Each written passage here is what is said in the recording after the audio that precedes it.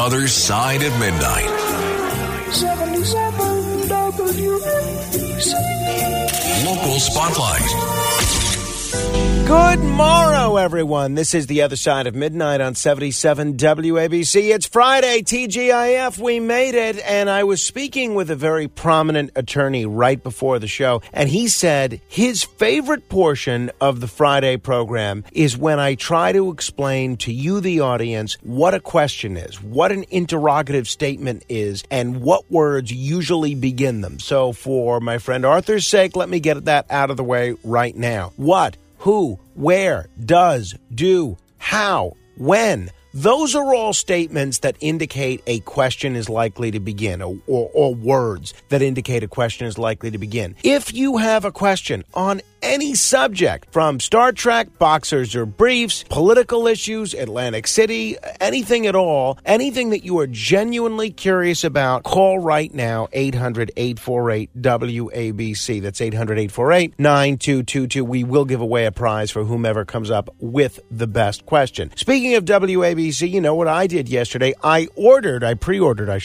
a copy of John Catsimatidis' new book, How Far Do You Want to Go? But there is a chance that you could get a copy for free. How do you do that? All you have to do is join the 77 WABC VIP Club by downloading the app or going to WABCRadio.com/VIP and enter now for this week's 77 WABC VIP Club prize. It is a personalized and autographed copy of WABC owners John Catsimatidis' new book. Join the WABC family every week. We're giving away prizes to our WABC VIP members. There's live event experiences, celebrity meet and greet, and a whole bunch of other things. Go to WABCRadio.com/VIP, and you'll also receive a special members-only newsletter and be automatically entered for a chance to win each week's WABC prize. Beam me up!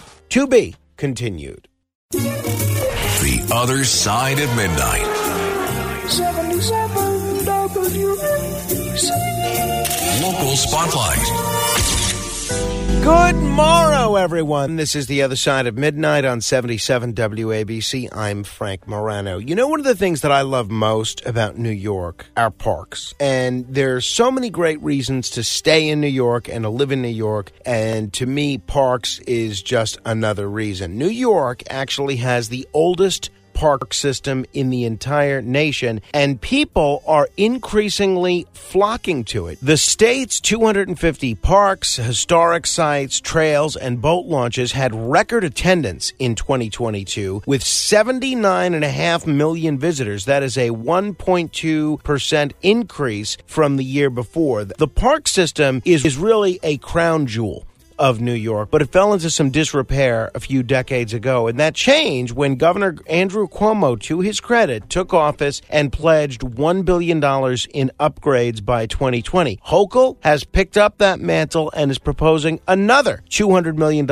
in capital funding in her budget plan to continue upgrades and power park facilities with renewable energy. Putting the renewable energy aspect of that aside, attendance at the state's public parks has been steadily climbing for more than a decade. It rose nearly 43% since 2008. The most visited remains, no surprise here, Niagara Falls State Park. People like to see those waterfalls. I've seen them. They're very, very beautiful. 9.4 million visits. That's followed by Jones Beach on Long Island at 8.5 million. I was at a concert with the WABC promotions team at Jones Beach, but that was my only time there. I've not really spent much time there, but my wife has. She really is a big fan. So I wanted to tell you about this to make sure that you're taking advantage of this. You're paying the taxes for these parks. Don't let these be parks that are just enjoyed by other people. We've had some unseasonably wonderful weather this week. If that's the case this weekend as well, go out and enjoy some of New York's great parks, because a lot of other people are. Beam me up!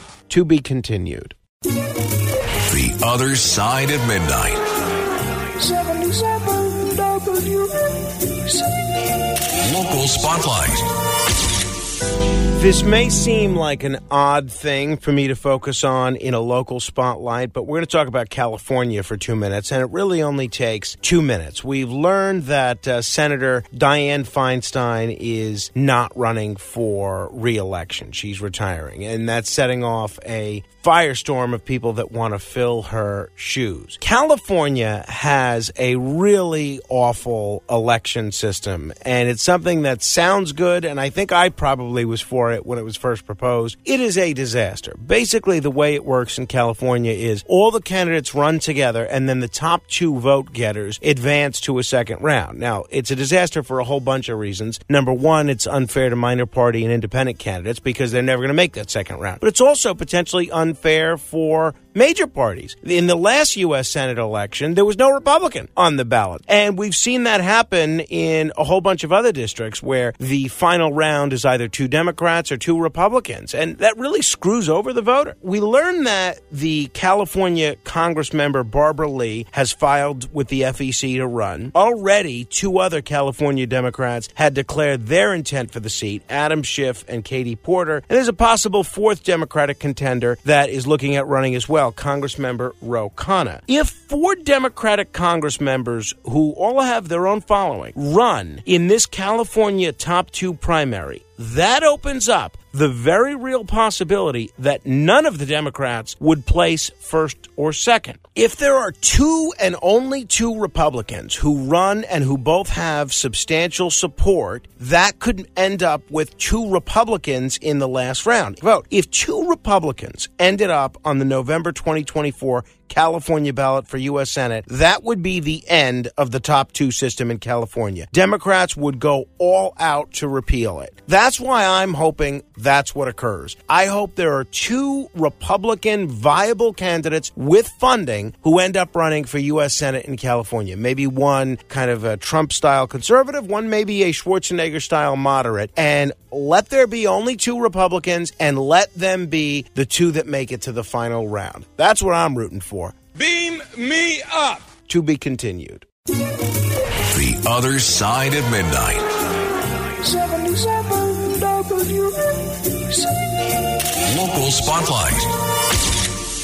Do you remember City Council member Andy King from the Bronx? He was expelled from the New York City Council after a committee substantiated claims that he harassed his staff, took a $2,000 kickback from an aide, and ignored the council's discipline. Now, former council member Andy King is trying to get back in. He filed Wednesday to run for City Council, and look, I'm all for looking at comeback stories. We've seen a lot of leaders, not only in New York, but around the world, have pretty remarkable comeback stories. Here's the rub for him, though, and I'm curious to see how this is going to work out. He is legally barred from running this year due to term limits. You see, King was first elected to the city council in a 2012 special election, then he was reelected to a full 4-year term in 2013, and then again in 2017. The city charter is clear that members are limited to 2 consecutive full terms and that they're not eligible again until 1 full term or more has elapsed since they left. The charter is also clear that the 2-year term members are currently serving does not count as a full term. And if Andy King thinks he's exempt because he was expelled before the end of the term, the charter answers that too. Here's what it says. And City and State, Jeff Colton has done some great reporting on this. A member of the council who resigns or is removed from office prior to the completion of a full term shall be deemed to have held that office for a full term. So I'm trying to figure out what this guy is doing. Why is he running for a council seat that he's clearly ineligible for? Is he going to try to go to court and have that aspect of the city charter declared unconstitutional? Is the Board of Elections going to put him on the ballot? I don't know. These are all very interesting questions that all have come about because Andy King is running apparently for an office he's ineligible to hold. Beam me up. To be continued. Sick of being upsold at gyms? My guy, you're currently a base member? For $90 more, I can upgrade you to our Shred membership. For $130 more, you'll be a Swole member. And for just $300 more, you'll reach Sweat Platinum. At Planet Fitness, you'll get energy without the upsell. Never pushy, always free fitness training and equipment for every workout. It's fitness that fits your budget. Join Planet Fitness for just $1 down and $10 a month. Cancel anytime. Deal ends Friday, May 10th. See Home Club for details.